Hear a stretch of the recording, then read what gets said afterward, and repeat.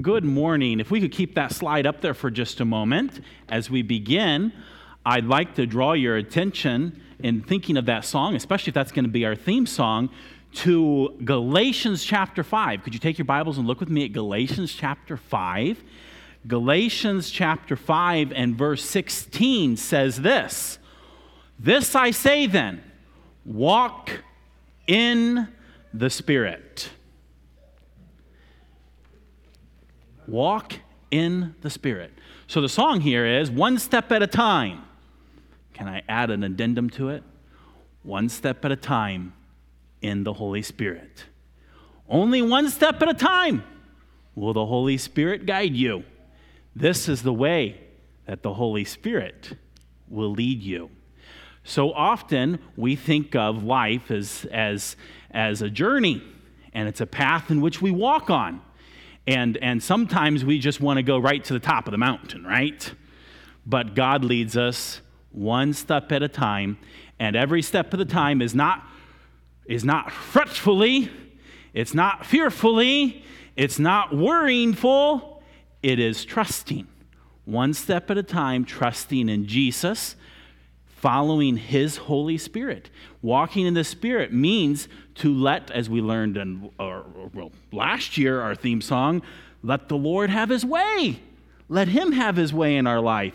Yield to Him and let the Holy Spirit lead you one step at a time and keep focused on Him. So He says here, this command, this I say then, walk in the Spirit, and ye shall not fulfill the lusts of the flesh.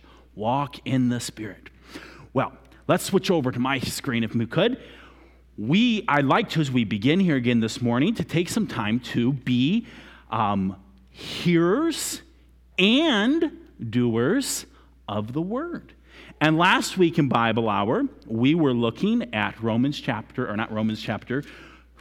Acts chapter 14.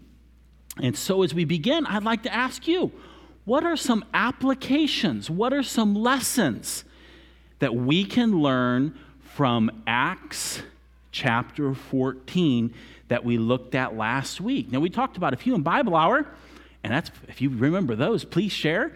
Or if there's some others that as you meditated on it this week and sought to not just be hearers but doers of the Word, what are some lessons that we learned from Acts chapter 14? Anyone like to share? Well, as you're turning there and thinking, oh, Miss Foltz, yes. Verse 3 kind of spoke into boldly in the Lord, which gave testimony to the word of His grace, and a challenge to me to be more faithful. Yeah, so she said, verse 3 spoke to her of speaking boldly in the Lord, which gave testimony unto the word of His grace. And she said this spoke to her in being a faithful witness. Yes, boldness. We can be bold about the gospel. Faithful every day, looking for opportunities. So, one of our questions is, are there examples to follow? Is that an example to follow? Yes or no? Yes, that's an example to follow. To be bold in sharing the gospel. Anything else from this chapter last week? Lessons, application to your life.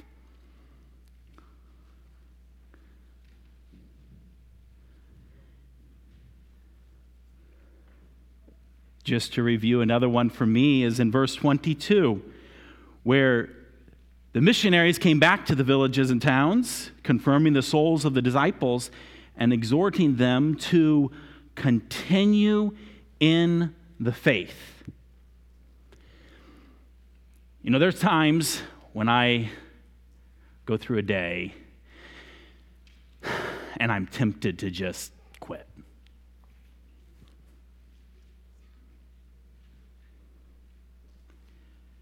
Continue in the faith. New thoughts about God. Remember when we talked about these questions? You might say, well, that's nothing new. That's going to be our theme song, or he's thinking about it being our theme song, one step at a time. That's what this is talking about.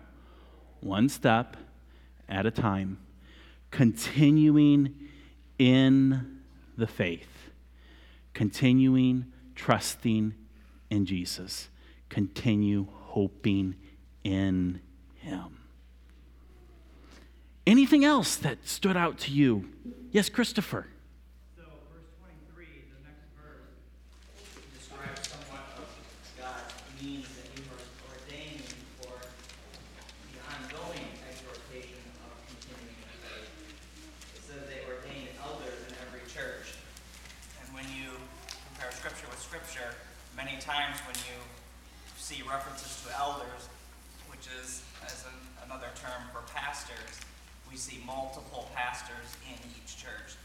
And I think there is a strength in having multiple elders in church in accomplishing the exhortation to continue in the faith. Yes, I agree. Very good application there for our church. Other observations, applications that we can draw that you've noticed in this chapter. Yes, Brother Ray. Over in verses 8 and 9, there was an impotent man, a man that was crippled, and it says that the Apostle Paul in verse 9 perceived that he had faith. And sometimes I wonder, looking at ourselves, do we have faith that God can do great things like that? But he just jumped up. He had faith. And I think we need to get more excited about the faith God has given us and use it to his honor and his glory. As Ham was talking about the boldness, you have to be bold in the faith to witness and tell people of the gospel, handing out tracts, inviting people to church, doing things for your neighbors. You have to have faith. And it's been exciting to have faith that is strong enough to move mountains, because God has moved many mountains over these centuries. Yes, yes. Amen. Thank you. So, do you have faith? And continue in the faith. Other things, anything else? Others? Well, last week we also looked at Romans chapter 6, didn't we? And I encouraged you in this week to remember your baptism. Remember that? Well, I first of all asked you if you've been baptized, and that is baptized into the body of Christ. Are you a member of the body of Christ? Are you part of Christ? Have you been saved? Have you had your sins forgiven? And do you remember that baptism, that putting into? Because no matter what we face day by day, temptations, trials, failures, the hope of it all is to remember and to live in the reality, the truth, that we are in Christ. And so I hope in this week that that truth was real to you. So I encourage you and I remind you again, remember your baptism. Not just your water baptism, your baptism into the body of Christ. Well, wonderful. This week, we're going to go back to our historical study in the Old Testament. And I've got some news for you. Did you hear the news? Well, you might be saying, what news? Let me put you back in context. Go with me back in time to the ancient days of the Babylonian and the Medo-Persian Empire. Right there in the transition. Imagine with me that you're one of the Jews. You yourself or your parents or your grandparents had been carried away captive from the promised land. You had been taken as a captive and as a prisoner from the promised land, and you'd been taken to foreign lands. Place is not your home. Perhaps you've had a hard time learning the language of the Babylonians, the Chaldeans. What, did you hear the news now? His Majesty, King Cyrus, has issued a decree. And the decree is that all Jews who know their God can go back to the promised land. Now, some of you are just looking at me weird. Some of you just blink. Now, if you really were with me back in the days of the Medo-Persian Empire, when this news went forth, some of you wouldn't have been surprised at all because God said that would happen. In fact, God even named the guy who would say it, decree it. But you know what? Whether or not you expected it or were surprised by the news, I think most Jews were excited. Very excited. We get to go back to the promised land. You're all thinking, no, I'm fine right where I'm at. Well, no, imagine that you're a Jew in captivity. And the news comes from the king. He says this at the last verse of 2 Chronicles, the king Cyrus, the king of Persia. And he declares to all the kingdoms of the earth. Now listen to this, it's amazing. The last verse of 2 Chronicles says this, thus saith Cyrus, king of Persia, all the kingdoms of the earth hath the Lord God of heaven given me. And he hath charged me to build him an house in Jerusalem, which is in Judah. Who is there among you of all his people? The Lord his God be with him, and let him go up to Jerusalem. Where's all the excitement? Where's the cheer? Yeah! This is wonderful news! You know, I kind of knew you would all kind of be blank with me. So I was going to make a point out of it. I heard a little bit of crowd over here. Oh, that's exciting. You guys are excited about going? You know what? There was very few that were excited about going back. Most of them were all like these people. I'm serious. It was really a tragedy. The news has come. We got to go back to the promised land. In fact, the king has ordered it.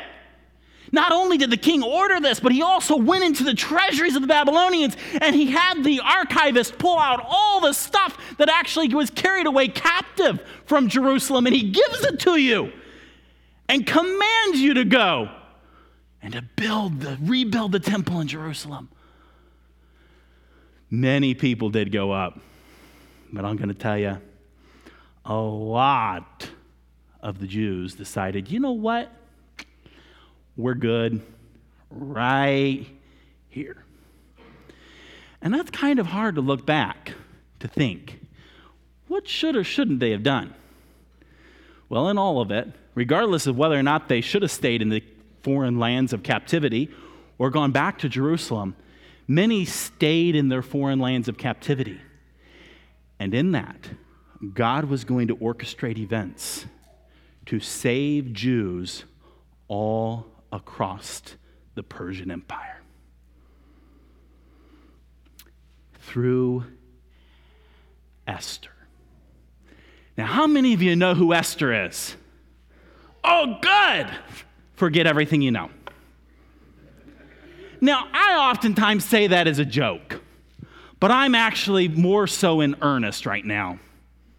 You know why? Because Esther is one of those absolutely exciting stories in history. And everybody loves the history and the story of Esther. And so everybody has to draw pictures about it, and everybody has to make movies about it, and everybody has to write storybooks about it. And most of the time they get it wrong. It's kind of sad. Guess what? There is no magic necklace in the history of Esther. Some of you are looking at me with blank faces. You don't know what I'm talking about. And some of you are smiling at me. Well, there's a movie who makes a big deal about a magic necklace. Guess what? When Ahasuerus, King Xerxes, called for Vashti, he didn't ask for a sandwich. Now, some of you are looking at me with a blank face, and some of you know exactly what I'm talking about. Because there is a famous children's movie that makes it out that King Xerxes asked his wife for a sandwich, to make him a sandwich, and she declined it. Now, as you know the story, you might be kind of like, ugh. Boy, there's a big difference between what Ahasuerus was asking for and making a sandwich. And that's part of the reason why I say, forget everything you know. Oh, by the way, another note, it wasn't a grand piano that fell from the ceiling. Some of you know what I'm talking about. I haven't seen that movie, but about 18 years ago, I was teaching on the history of Esther. The history of Esther, not the story of Esther. And I was talking about and telling the story, and all of a sudden, there was this little 6-year-old who popped his hand up, and he says, "Mr. Stephen, that's not the way it went." Little 7-year-old. And I looked at my Bible, and I said, "Well, how did it go?" And he says, "A grand piano fell on top of them." Oh. I had a very hard time explaining to a 7-year-old that what he had seen in a movie, animated movie, wasn't history. It was a made-up story. Now, I love stories. But I want to give you a little pet peeve of mine, and some of you already know this, and some of you actually disagree with me on that, and that's okay. I struggle with, let me put it this way. I love historical fiction. It helps me to understand history. But when it comes to the biblical record of history, I struggle with historical fiction. You know why? Because, when it comes to the Civil War, when it comes to the Revolutionary War, when it comes to ancient Egypt, we've got all kinds of records about it. And most of the time, the records are biased one way or the other, and they're not necessarily reliable. Oh, but when it comes to the history that I find in this book, it's reliable. It's accurate. It's not biased. And so, considering that is why I struggle with creating fiction around this history. Because this history is inspired by God, it is accurate, and it is reliable. It's very important for us. So I'll tell you where I'm at. Create all the historical fiction you want. And you might say, "Well, Pastor, you're a little inconsistent because I hear you speculating sometimes." You're right. I do. Sometimes we learn things from other parts of history and other records that are outside of the Bible that help us to understand the Bible. And that's good. But we have to be careful to distinguish from what we are taking that is extra biblical history and also what is speculative, and be careful to identify it as speculative or extra biblical history, and to be careful that we look to this as the ultimate and final authority. So again, I say to you, forget what you know. Well, unless it's in this book. And then I want to encourage you to, no matter what you know or think you know, to look to learn more and to be reminded of important truths you already know. And one way that I like to help you do that is with our family Bible reading. This is a little booklet that I have. I've just got one copy right now, and I'm going to pass around a clipboard for you to sign up for how many copies you want in your families. This is designed for you as individuals and ideally as families to, at home, go through the journey through Esther using the Bible as our base. And so they're called family Bible readings. And what it is a list of questions. Read this portion of Scripture and look for the answers to these questions. That's the goal of it. And it's something that, you kids can do. You can sign up and do it all by yourself. But can I offer a suggestion to you? I think you'll get the most out of it if you'll take one time in a week of your family devotions. What are family devotions? That's when you as a family gather together to pray, to read God's word, to know him better. And just take one of those in a week and take the time to review and to read ahead for what we're going to learn in Bible Hour about Esther. It will help you as individuals. It will help you as families. It will help us all to not just be hearers of the word, but doers. Because then at that time, in that small group as a family, in the issues and things you are dealing with as a family, you can seek to learn the lessons from the lives, the people, the truths presented in Esther. And so, I am going to pass around this clipboard, and you can, I didn't want to just print 150 copies and have them all go to waste. So, you like a copy, please write down your name and the number of copies your family would like, and we'll get those ready for you next week. So if you can get this down this way, and then bring it back up this way, and then I'll get it back up here in the front. So that's the first part of looking at the book of Esther. So now, let's look at the book of Esther. Where is it in the Bible? Well, it comes right after 2 Chronicles. Well, no, it doesn't.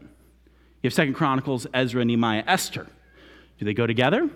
Well, let's look at a timeline, so to speak, that we've looked at before of the 11 foundational books of the Old Testament. These are the 11 books of the Old Testament that show to us the history of the Old Testament. Now, there's 37 books in all, but these 11 cover the basic history of the Old Testament.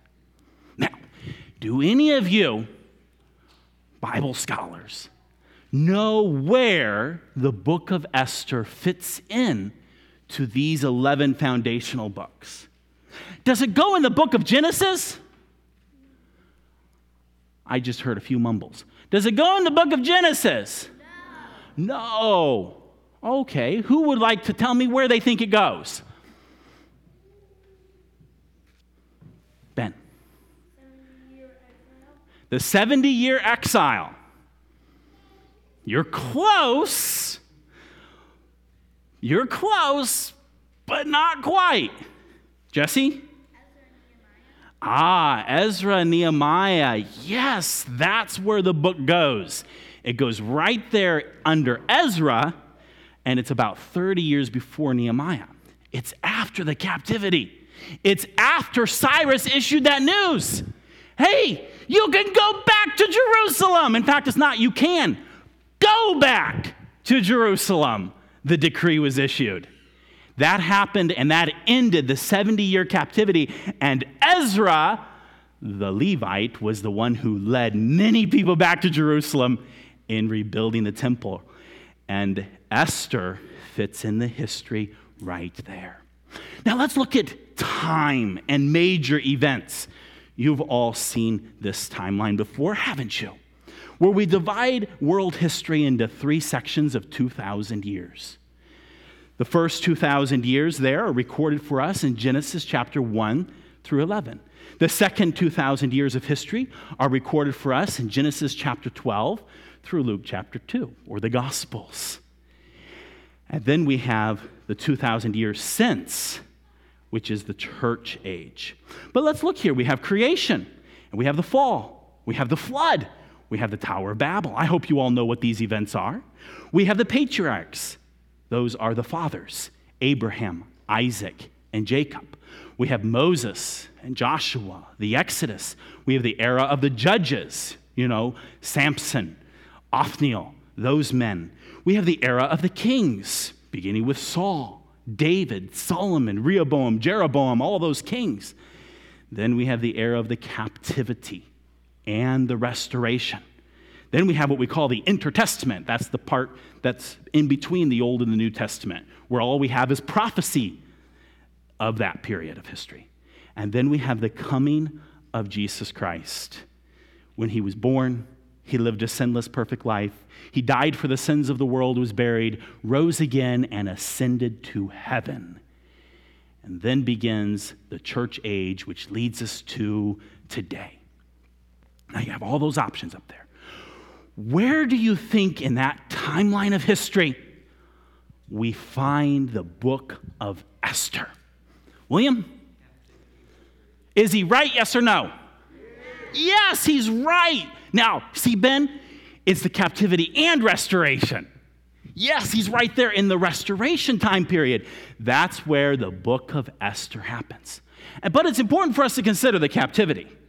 Let's look here. You've seen this timeline before. We see Daniel there, the big white bar that goes all the way across the page. Daniel, and here we see 606 BC when Daniel was carried away captive. This is the beginning of the 70-year captivity. Do you see near the top of the page that little dotted gray line that says 70-year captivity? That marks a 70-year captivity beginning in 606 BC. If we continue down through, you remember there were 3 captivities when Coniah was carried away captive in 597 BC, and then we have the final destruction of Jerusalem and the captivity of the people in 586 BC, and then in the fulfillment of the prophecy made by Jeremiah in 536 BC, Cyrus the Great issues the decree, the commandment that the Jews, those who are of the Lord God, can go back to Jerusalem and are ordered to rebuild the temple. And so we have the captivity. It's important for us to understand the captivity because this is how things fit together.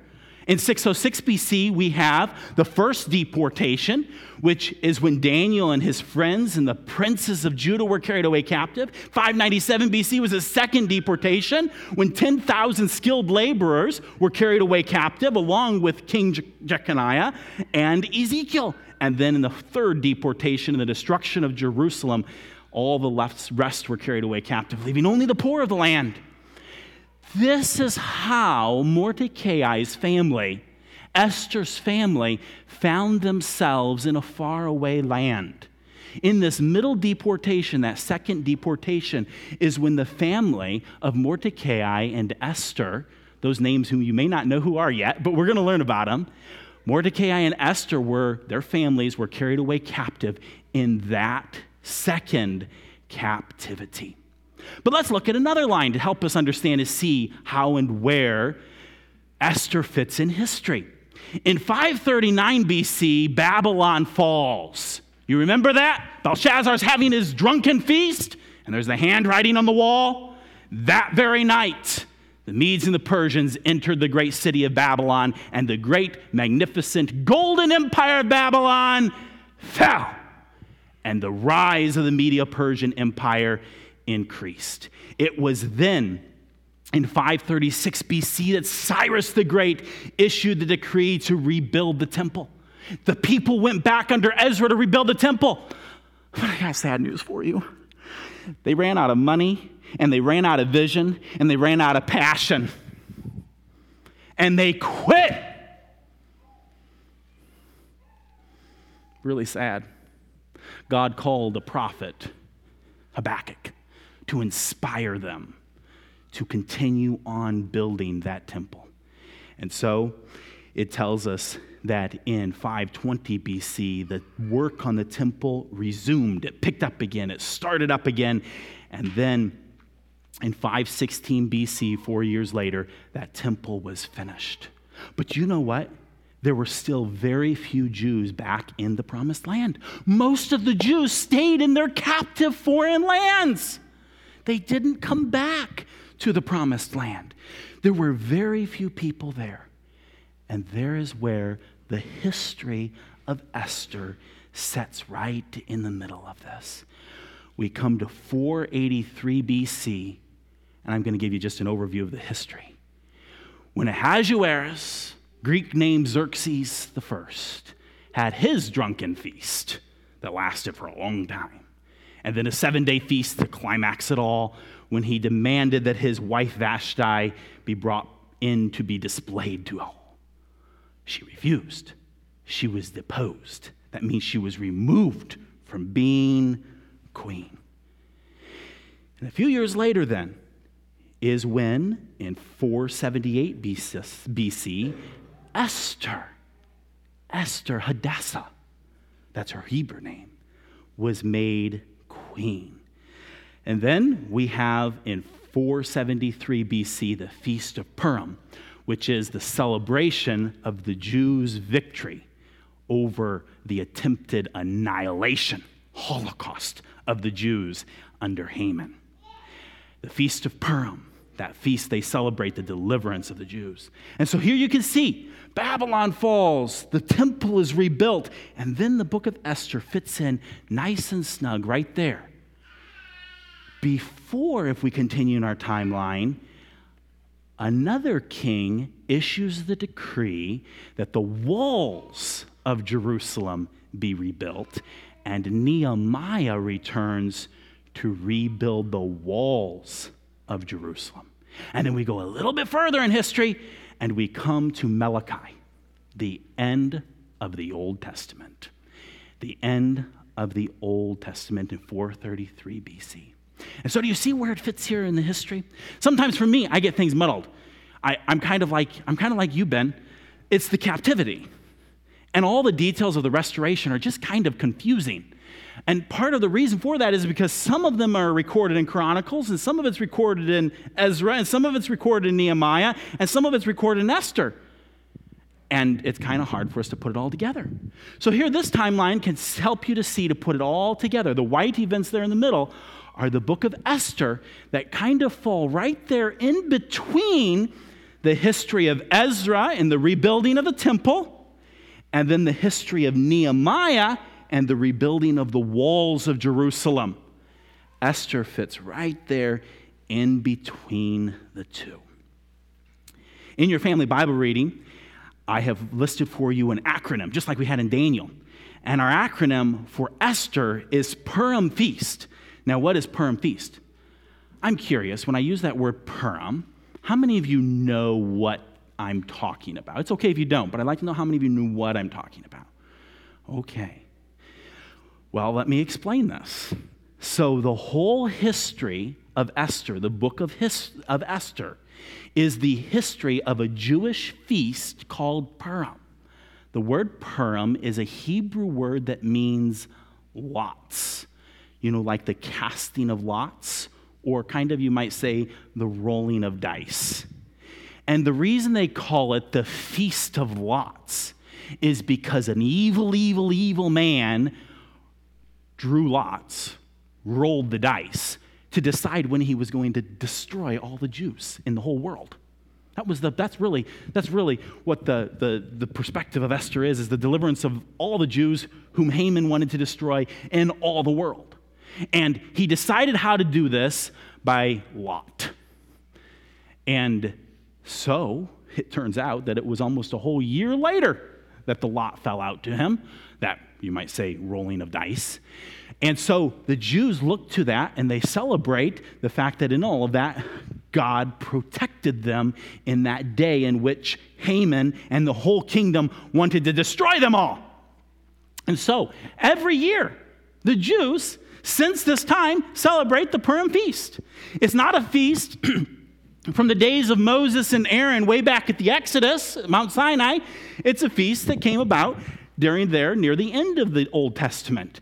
And it's a feast that the history of it is recorded in Esther. So it's the Purim Feast. So if we look at this as an acronym of all of the chapters of Esther, we find that we have a Persian decree against Vashti in chapter 1. You, Uncle Mordecai, saves the king, and Esther is made queen, chapter 2. Then the revenge plotted by Haman, chapter 3. Intercession made to Esther, chapter 4. Making dinner for Ahasuerus, chapter 5. Favor shown to Mordecai in chapter 6. Esther requests her life in chapter 7. Ahasuerus gives Mordecai promotion in chapter 8. The sons of Haman hanged, chapter 9. And last, the testimony to Mordecai's greatness and the proclamation of this new Jewish feast called Purim. So there we have a basic outline. I hope you might take time to learn that, and that way you can understand the chapters as we go through the book of Esther.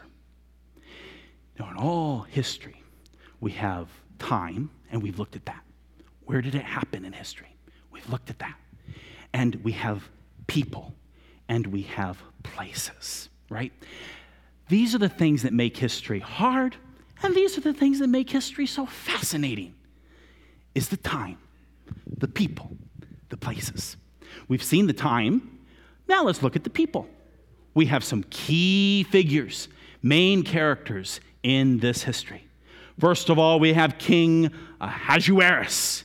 Ahasuerus is a Hebrew word. Many identify him, not necessarily accurately, but he is generally identified as the great Persian king Xerxes the First. He was powerful.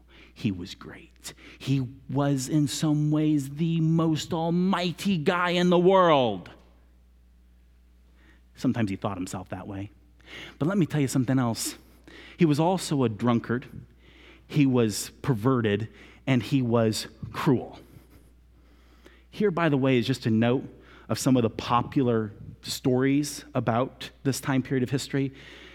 When you see Ahasuerus, especially at the beginning, presented as some nice guy, he ain't a nice guy. He is not a nice guy. He is a very perverted, evil, wicked, really, to put it bluntly, disgusting man. King Ahasuerus. Sorry if I just ruined your picture of Ahasuerus. It's not me. It's what the scriptures record about him. He's not a good guy. He has a wife, and her name is Vashti.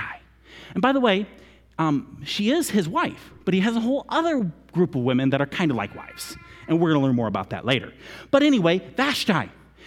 You also might hear about this lady, and there's some things interesting about her. We're going to have to look at some things interesting about her. But she's a queen. And from the Bible, we get very little information about her, except for how she interacted with the king when he demanded of her what he demanded of her. But yet, outside of biblical records, we find out she too was not actually the most kind, gracious kind of lady. She was actually also known in secular history as being very cruel. Then we have Esther, or Hadassah. Now, Hadassah is her Hebrew name. And in some ways, I like to call them by their Hebrew names. Remember, in all of Daniel, Daniel had a Babylonian name. Anybody remember what his Chaldean name was? Belteshazzar, you're right. He was given a pagan name when he came to Babylon. The same here is interesting and true of Hadassah. Hadassah. How many of you like being named after flowers or after beautiful trees? Well, Hadassah is a Hebrew name after a beautiful plant called the myrtle tree. How many of you want to be called Myrtle? Myrtle tree. She was named after the myrtle tree. Her name means myrtle tree, Hadassah. But she also had a Persian name, and that name is Esther. And there's a lot of debate as to what that name means. It possibly means that she was named after a pagan god, kind of like Daniel, which wouldn't be a surprise. Or there's another word that means star, and so she was named Star. She went from being named after a tree to being named after a star or named after a god. Maybe you might want to stick with the star or the tree, not the god one, but it might still be the god. We can't rule that out. So we have Esther, and then we have Mordecai. Mordecai identified as her uncle. How were they actually related? Here you can see a family tree of them. They were actually more like cousins in the technical relationship. They were cousins. Why is he like an uncle? Well, there's lots of discussion on this. People say, well, if they were cousins, then, why does she call him an uncle? I can tell you why. Is because I have a cousin that I call Aunt because she's so much older than me. I have a cousin whom I call Aunt because she's so much older than me. And sometimes people like this don't quite get this, but to illustrate it, in my extended family, in the Walter extended family, all of us cousins, if you were to take the oldest cousin and the youngest cousin, you have any ideas of what the age span difference is? It's quite interesting. Let me illustrate it by showing you a person. Naomi, come here. Come here. In the Walter extended family of all of the cousins, the age span between the oldest and the youngest cousin is the same difference between me and Naomi. Do you see why? How possibly, quite so, Esther could have been like a younger cousin and Mordecai was an older cousin? I mean, she's my daughter and she's not even my first daughter. She's down a little ways. And boy, wait till you see how this happens in the Wesco family. Oh my. The oldest cousin is born in 2004 or 5. I don't know which it is. And little Edward's the newest one. Already there's 19 years, and they're just getting started. Thank you, Naomi. So you find here they were cousins, but Esther treated Mordecai very much like an uncle. And then we've got Haman. Now, I'm kind of surprised nobody has done this yet to me. Oh, somebody just did it. Did you hear that? You know, when the Jews celebrate the Feast of Purim, you know one of the things they do? They take their Hebrew scriptures and they read the history of Esther. They read the book of Esther. And every time the name of Haman is read, the reader gets quiet for a second because everybody goes. That's when it's supposed to be, just quiet so everybody can follow the story. But when they want to get everybody involved, they give all the kids and all the grown-ups rattlers. And every time they come to the name Haman, everybody goes, and they rattle their rattlers. Why? Because they don't even want to hear his name. That bad, bad, bad, bad man. That bad, bad, bad man who wanted to make sure no Jews ever existed. See, they're kind of playing it back on him. Haman wanted a total destruction of Jews. No more Jews. He wanted people to forget Jews even existed, as if they didn't exist. He wanted to annihilate them.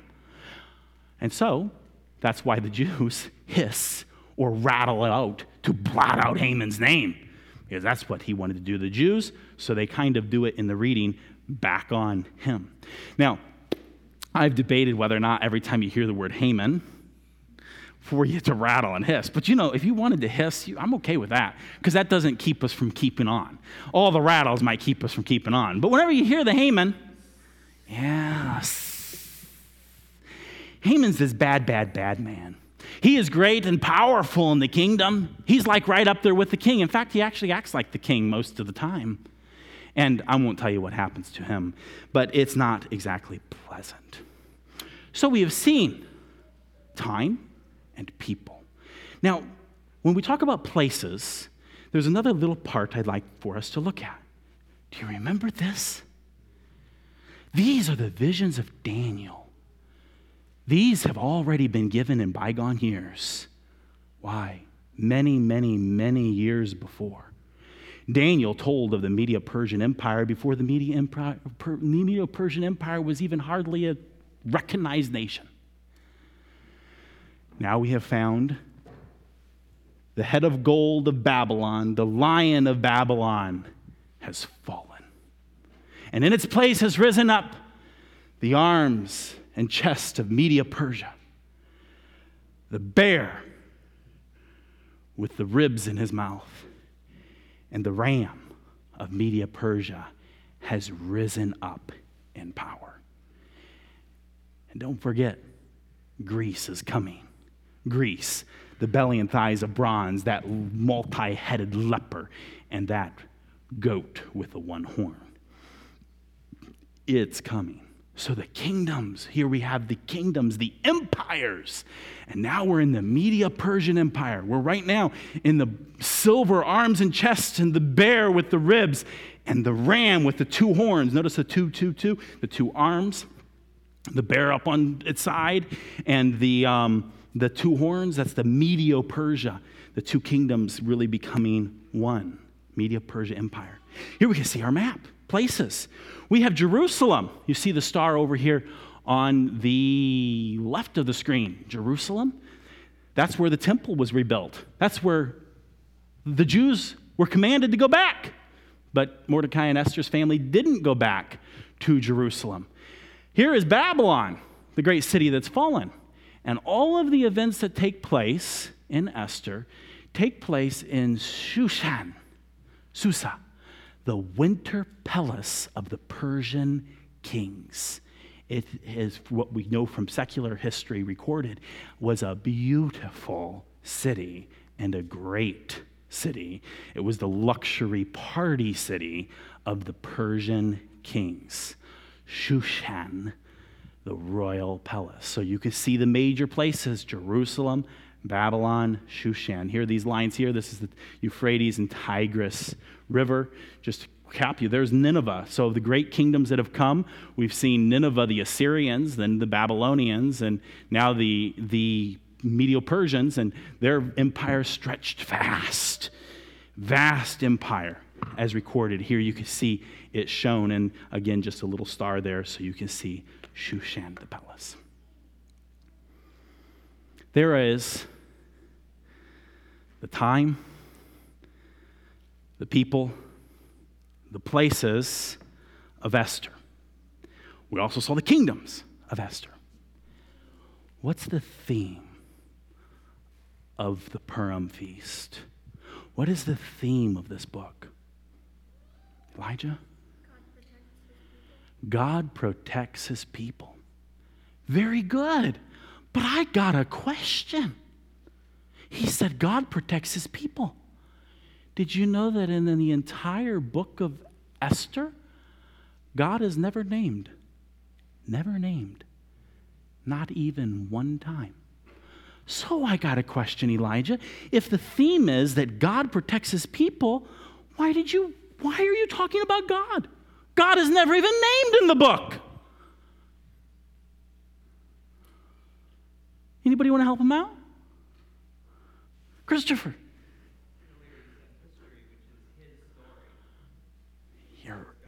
You're right. History is God's story. Well, you know what we find out in the book of Esther? Even though God is never named and specifically identified, we see his sovereign hand in everything. What's that mean? Sovereign means that God reigns supreme. God reigns and is in control of everything. God reigns sovereign.